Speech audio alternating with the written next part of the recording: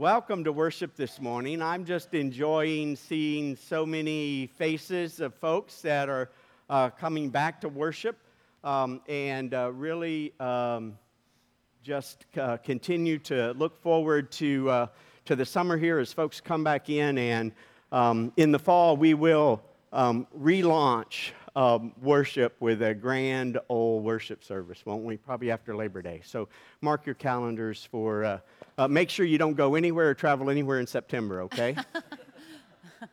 Can you do that? You'll try. Who said that? Okay, of course. Welcome to not only the folks who are here, but the folks who are worshiping with us at home via the internet or on radio. As we gather this morning, let us just take a moment to pause, to slow down, and to be reminded of God's presence with us. Let us be reminded that no matter where we are when we set this time aside each week, that we seek to set aside distractions so that we can focus on God's presence, so we can gather and through song and scripture and word, we can come in expectation of encountering God afresh and anew. We can come in anticipation that the Spirit will speak to us in the deepest depths of our being, continuing to shape us and to form us so that we might be the people God created us to be. And so this morning, let us stand, if you are here, and join our voices together as we sing how great our God is, and as the acolyte comes forward and reminds us of Christ's presence among us.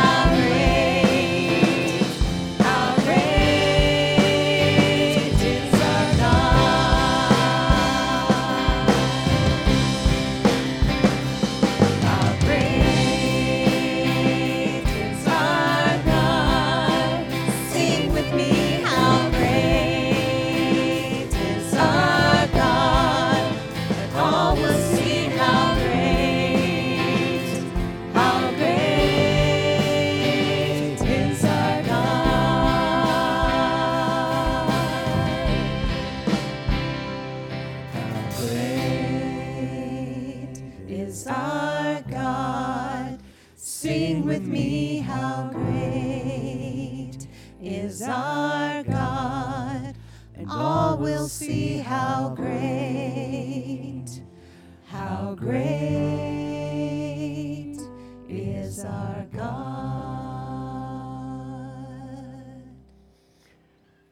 Amen. You may be seated. I've just got a couple of prayers for us this morning to lift up that I just wanted to highlight. I was notified this morning that Shirley Akoff, which many of you who have been in the church for a long time will recognize that name, Shirley's been in the hospital for a couple of days, and so we want to keep Bill and Marty Cook and Shirley in our prayers, their family in our prayers, so please keep them lifted up. And then if you haven't heard the news, there is a new arrival to our congregation. Yay. Everly Ray Tate was born on the 28th to Eric and Lindsay, and so we celebrate that, and both are doing well. In fact, the last update I heard is they may actually be coming home today. I don't know whether that happened or not.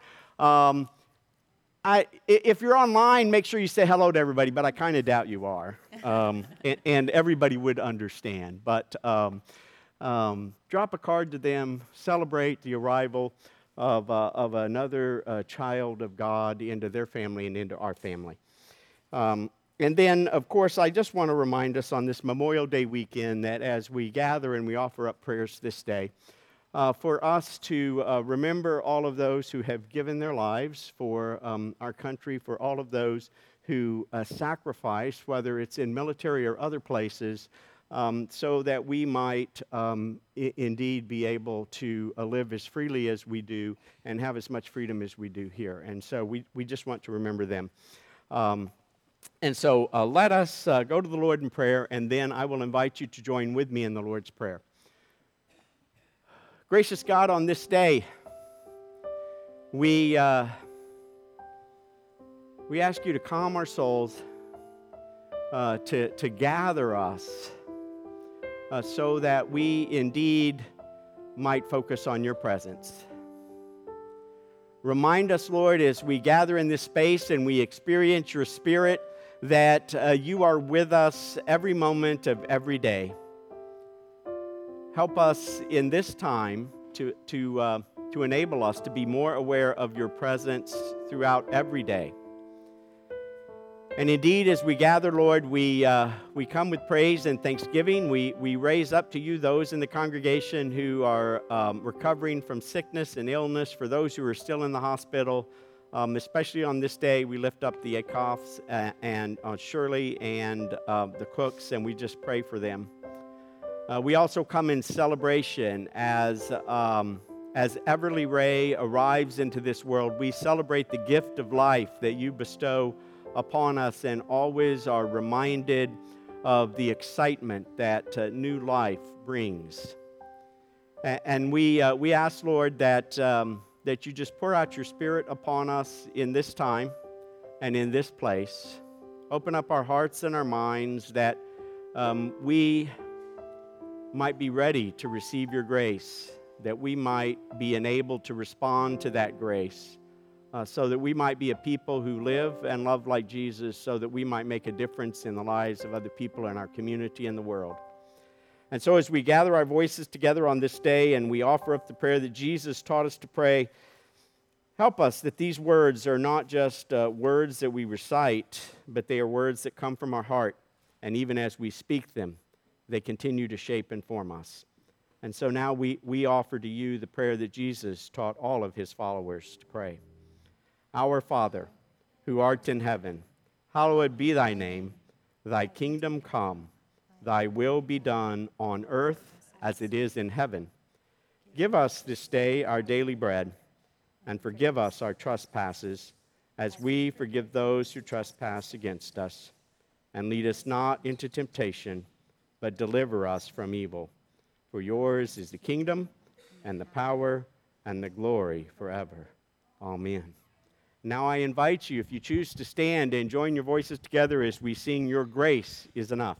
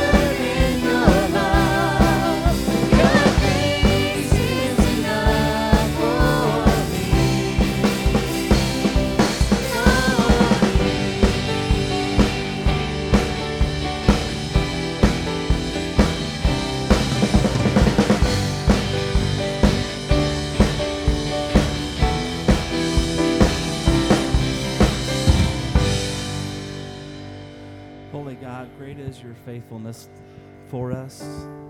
Great is your love for us. Great is your grace poured over us.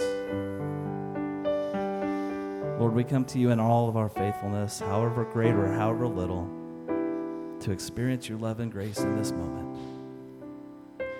We come to you, we open ourselves that we may be filled. Amen. Amen. You may be seated. You know, I put props up here on my stand to remind me of things, and then I look at them and forget them. I just want to remind you, we continue to collect throughout the year boxes of cereal that each month we deliver to the food pantry. And so when you're at the store, I just encourage you to pick up an extra box or two of cereal, bring them to the church and drop them off. And we will continue to help the food pantry have plenty of supply of cereal for folks in our community. And then also, I just remind you that we continue to not do an offering plate, and so you're reminded to fill out the attendance cards and the giving envelopes, which are in your seats, and so I encourage you to do that. They are in the back. This week is Peace and Justice Week, Sunday. Throughout the year, there's several special Sundays in the Methodist Church, and you'll have a special envelope, and I like to always encourage folks, if everybody were to take $1 and to put it in this envelope and then drop it in the back, if every Methodist family did that, we would have plenty of money for justice and peace ministries. And so I encourage you to participate in that this day. And hopefully in the future, I'll remember what these are for. I probably should lay this down or something. Somebody might get hungry looking at that box of cereal.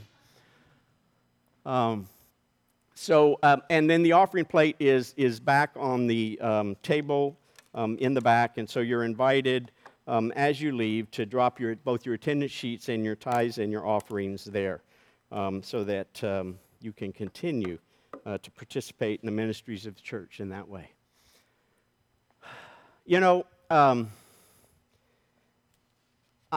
like movies like Men in Black. Any of y'all seen Men in Black? I wish sometimes I had the pen that they had, that you could hold up and say, okay, now everybody stare at this, and then when you stare at it, just a certain aspect of your memory could be wiped away. In reading of Genesis, sometimes I wish I had a magic pen I could hold up and say, I want you to forget everything that you've been told about Genesis, so that you might hear these ancient stories afresh and anew. Because I think sometimes we have heard these stories so often, and they've been told to us in certain ways, that we fail to actually hear the story that is in Scripture. The story of the flood is one of those. It's one of the most familiar stories in the Bible. It's probably used at a VBS every year somewhere, where we talk about the flood and we talk about Noah. And usually when we tell the story, we tell it in such a way that it's a story about judgment. We tell it in a way that as we read the story, we say that the world was just all messed up and God got mad, and so he decided to have a flood, and if it weren't for good old Noah, none of us would be here. And way too often that is how we hear the story. Well, I'm going to spend a couple of weeks unpacking the story of the flood. This week, we're going to look at the conditions that led up to the flood, and we're going to look at God's response. And then next week, we're going to look at the other side of the flood. But I want to suggest to us, as we hear the story, that the story of the flood is not really a story about judgment. Okay? And I will highlight this later, but if you read the Scripture, it's also not a story about God getting angry. In fact, do you know the first time in the Scripture where we hear about God getting angry? Anybody know the first place in Scripture where we read about God getting angry? It doesn't even occur in Genesis. It doesn't occur until the book of Exodus. So I was going to tell you where that is, but instead I'll give you homework again. You go home and read the whole book of Exodus and find the 3 times in Exodus where God gets angry. Okay? Now, not many of you did your homework last week, or if you did, you didn't let me know and send me emails and texts. So this week, you're invited as you go through Exodus and you find these to text me and say, hey, I found them, and tell me where they are, okay? Anybody going to sign up for that?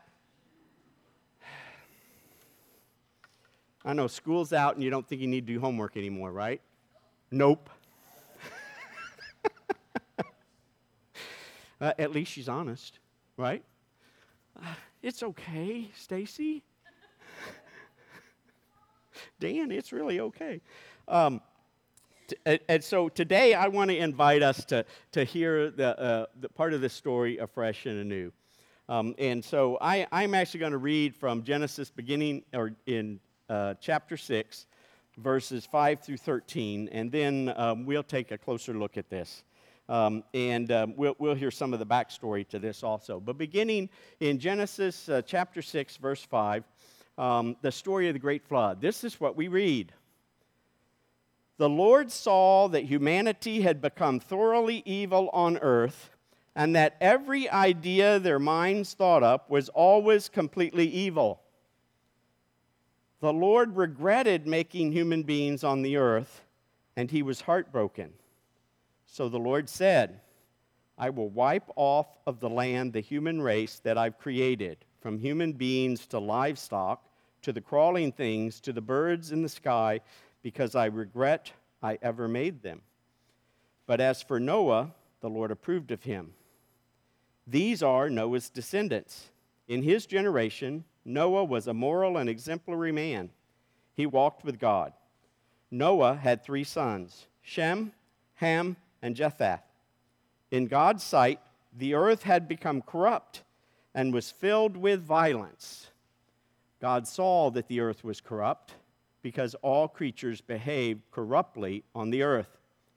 And God said to Noah, the end has come for all creatures, since they have filled the earth with violence. I am now about to destroy them along with the earth. And then the story continues where God gives Noah instructions for building an ark, and we're told that Noah does so. This whole first section of Genesis really is a description and an explanation of what has happened in the world. And so I think it's good for us to step back and to think about the story up until this point. I mean, what has happened? How have we gotten to this point? We've been told in the early chapters of Genesis, right, that God shaped and formed human beings in God's own image. He created humans. He created all that exists so that we might commune with Father, Son, and Holy Spirit in this community of love. He created humans to be God's representatives as part of creation, to be a people who govern and care for the earth. He blessed them, and he commissioned them to be fruitful and to multiply, to fill the earth with goodness and beauty, so that all of creation might live in harmony with God and with one another, so that all of creation might flourish. This is the purpose for which Father, Son, and Holy Spirit shared their creative energies to bring this world into order out of chaos. And we're told that God now, he looks down upon this creation that he created to be good and beautiful, to be a place where humans might flourish. And he looks at creation and he sees that it has betrayed, or that it has failed to live into this vision, into this dream, into this purpose that God had for creation. Humans have used the freedom that they gained when they took that fruit of the knowledge of good and evil, when they got this ability to discern good and evil for themselves. They have used that ability to make poor choice after poor choice. Such that when God looks down, and it says God sees evil everywhere, God sees what is not good now. And if we pay attention to the story, God has bestowed His grace upon Adam and Eve when they failed to keep the one boundary that He had given them. God bestowed His grace upon Cain even after he killed Abel and complained about how bitter his punishment was. And humans' response to God's grace, rather than turning back to God as it's intended to do, humans continue to go their own way, thinking that they know better how to create the world, that they can do it without God and without God's guidance. What God created to be good and shaped in His own image has now been reshaped by humanity. It's been reshaped by humans, and now all is bad rather than good, at least as God looks down. It is not as God intended. Rather than caring for creation so that it might flourish, humans have corrupted, or a better translation probably for that Hebrew word is that humans have ruined God's world. And everywhere God looks, He sees ruin. Because humans have filled the earth with devastation and destruction and even death. And then we're told, I didn't read the passage in chapter 6, the first 4 verses, but there's another story there of this strange thing that happens about sons of gods and daughters of men. And sometimes we get so caught up in trying to determine who this is and what's going on. I mean, what is certain is that some boundary has been crossed. But in reality, if we pay attention to those first verses, what we see is rather than filling the earth with offspring who are the image of God, rather than filling the earth with images that live in harmony with God, apparently the earth is now filling the earth, that people are now filling the earth with offspring that multiply violence and conflict. I mean, they become so addicted to violence, so addicted to conflict, that now they try to manage their offspring. It's like cloning or whatever. I mean, it's like genetics way back. They now try to have offspring who will be mighty, powerful people. And in fact, they seem to be good at this.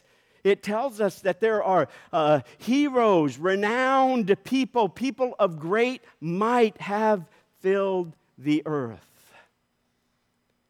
It seems that humanity is bent on filling the earth with violence and conflict rather than filling the earth with harmony and peace and love. If we paid attention to the story, we see how humanity has resisted God's warnings not to allow this inclination toward hatred and violence to control us. We see that in the story of Cain and Abel, and yet, just like Cain, we give in to the inclinations. Humanity gives in to these inclinations, and violence and conflict continue to be perpetuated in all the earth. God looks down at the earth. And you know, I find it interesting for all of our concerns about sin, morality, and all of that. Here in Genesis, it seems to me, if we paid attention to these first 6 chapters of Genesis, sin is almost exclusively linked to violence. It's almost exclusively linked to human beings perpetuating violence and killing one another. And so as God looks down at the earth, He sees violence, chaos, death, destruction everywhere He looks. It's as if humanity is so resisted God that not only have they refused to be the caretakers, not only have they refused to be the images, not only have they refused to be God's children, they have chosen a way that is completely opposed to God's intentions in creation.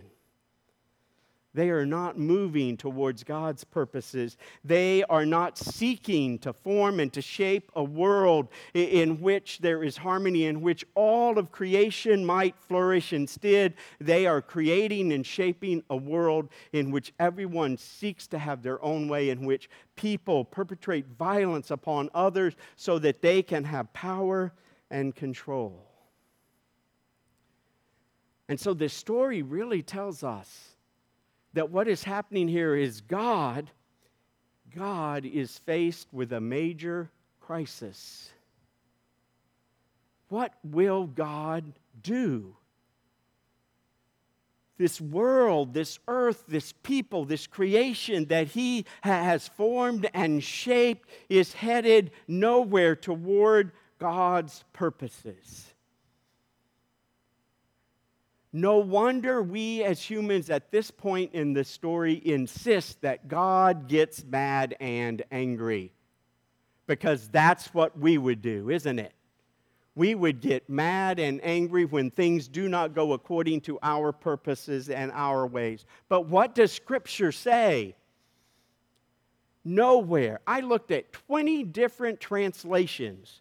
None of them say God gets mad and angry. And yet, I will tell you, if I were to ask you what happened in that story, I've done this over and over in other congregations, more than 50% of you would tell me that God got mad and angry, and that's why the flood occurred. Why is it that we hear this story in this way? What is it that we get this vision of an angry God in our mind, and we read it back into all kinds of stories where it does not exist? The Scripture very clearly says God regretted having made humans, and He was heartbroken, or the Hebrew word says God's heart was filled with pain. God's heart was filled with pain. You see, the story has nothing to do with God being mad and angry. It tells us as God looks at this world which is headed in the direction that He did not desire, that God is heartbroken. He's like a loving parent. This loving parent that with deep pain and sorrow looks upon the children, looks upon the creation that He has created, and that not only haven't grown up into the vision and the dreams that He has had, but in fact have gone 180 degrees. He's done everything that He can to try to get their attention, to try to bring them back into communion with God, and nothing has worked. And all they seem to do is destructive behaviors which continue to bring devastation and death into the world. And God's heart aches because He had hoped for so much more. You see, the story is not a story of the spur of the moment, fly off the handle, haphazard, capricious act of a God who is filled with rage and revenge. It is not there in the story, even though that's what we often hear. It has been a slow and reluctant movement of God that has brought Him to the point where He is. God is deeply saddened. In fact, the word regret that is there, the Hebrew word, actually has two connotations. It means God is sorry.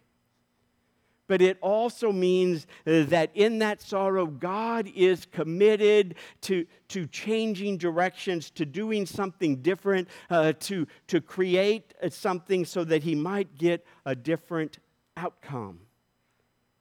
God is deeply saddened, and yet he is determined to continue to work with that which he has created so that there might be an earth in which all creation and humanity might flourish.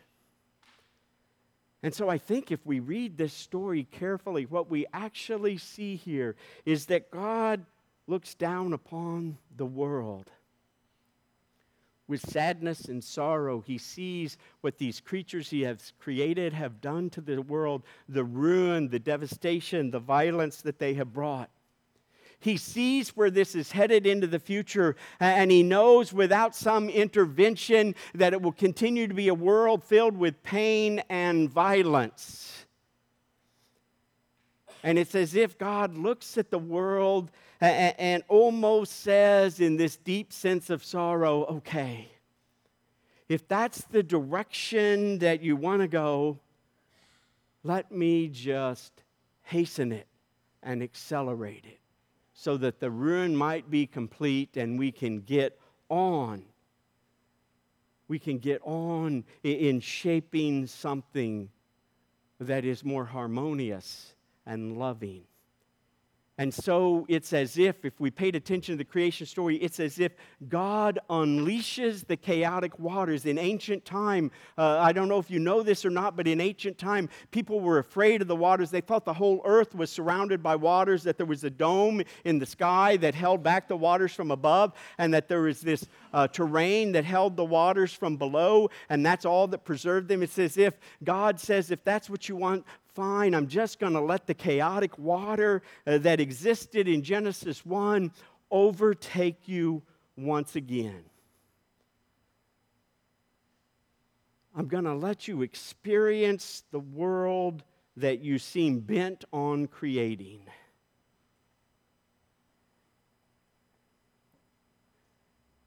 Do you get a sense of God's great sadness and sorrow as he looks at this world he created in love and comes to the conclusion that the only way to cleanse it, the only way that it might become the creation he intended it to be, is if the majority of it is wiped out and he starts over again?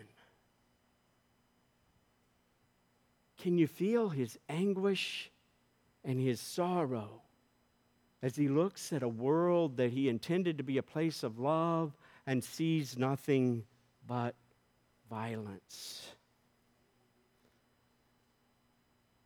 The flood, I challenge us, rather than seeing this flood as this raging river of anger, that the flood is more like the huge teardrops of a God who hurts, a God who feels the pain that his creation, that his children are not only not what he intended them to be, but they are perpetuating violence in the world. It is a flood of tears that overcomes the earth. Now, to this point in the story has led us to believe that God is going to wipe out all things.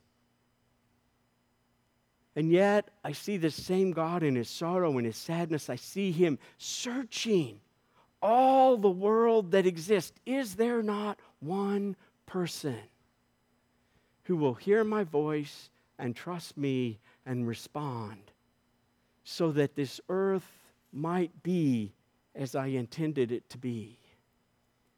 And apparently in that search, his eyes came upon Noah. Next week, we'll unpack Noah and his response. But you get this vision of God searching the world until he finds a person who he is confident that will respond to his grace in the way he intended and will turn things around. You see, this story is not about God's judgment.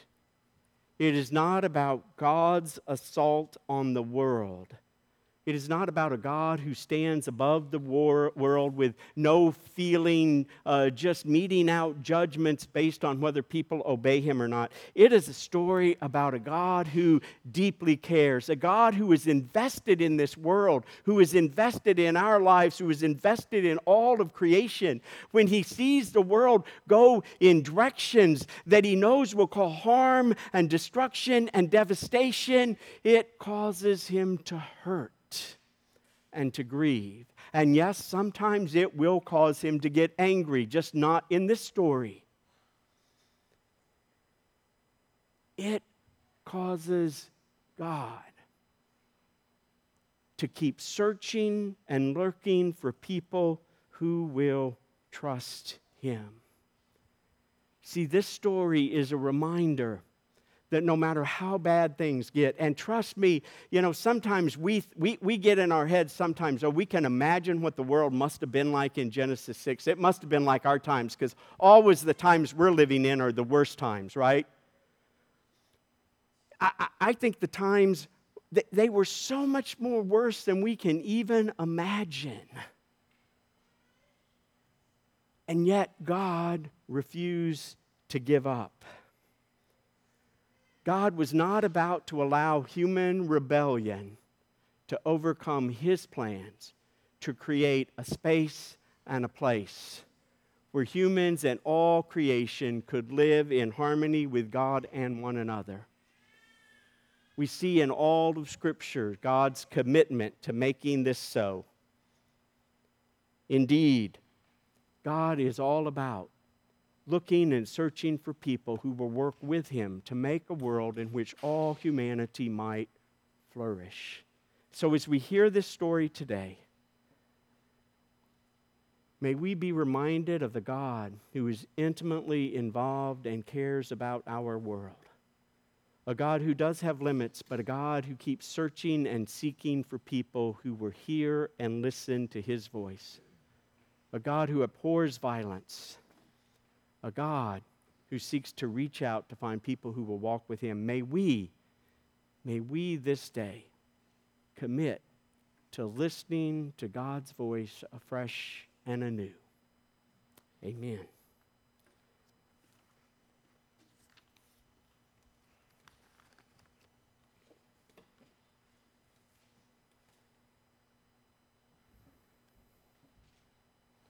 Gracious God, pour out your Spirit upon us. Help us to overcome this vision that we have of you as being an angry God who is constantly upset, and instead see you as a loving parent who, though saddened and hurt, continues to want and to work for the best of humanity and your creation. In Christ's name, amen. Now you're invited to join your voices together as we sing, "Take My Life and Let It Be," right?